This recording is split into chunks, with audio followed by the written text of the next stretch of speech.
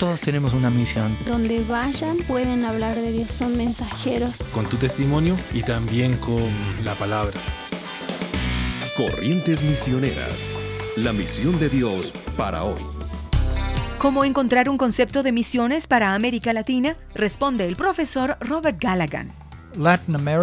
Los latinoamericanos necesitan ir a la Biblia y a través del poder del Espíritu Santo y de la oración, entender lo que Dios quiere para América Latina, como Dios quiere que se cumpla su misión en este continente. Además, deben discernir y observar lo que Dios ha hecho y está haciendo en América Latina a través de diferentes épocas históricas. Con todo ese conocimiento bíblico e histórico, los cristianos de Latinoamérica deben entrar a la acción, empoderados por el Espíritu Santo para compartir con la gente el carácter de Dios y su amor para la gente de Latinoamérica. Entonces, la misión se logra a través de la guía y el poder de Dios trabajando con latinoamericanos, a través de latinoamericanos. Puedo darles una definición general también. El proceso de misión tiene que ver con una iglesia en América Latina que es empoderada por el Espíritu Santo, guiada por Él, que habla las palabras que les da el Espíritu Santo para comunicar el carácter de Dios,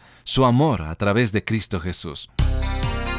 Cada seguidor de Cristo recibe de Dios el poder del Espíritu Santo para cumplir la tarea de la Gran Comisión. Busquemos de Dios y su Espíritu para, empoderados por Él, usar todos los recursos disponibles hoy y darlo a conocer aquí en América Latina y el mundo.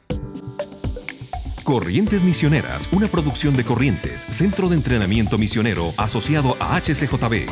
¿Quieres saber cómo usar tu profesión en misiones transculturales? Visita corrientesmisioneras.org.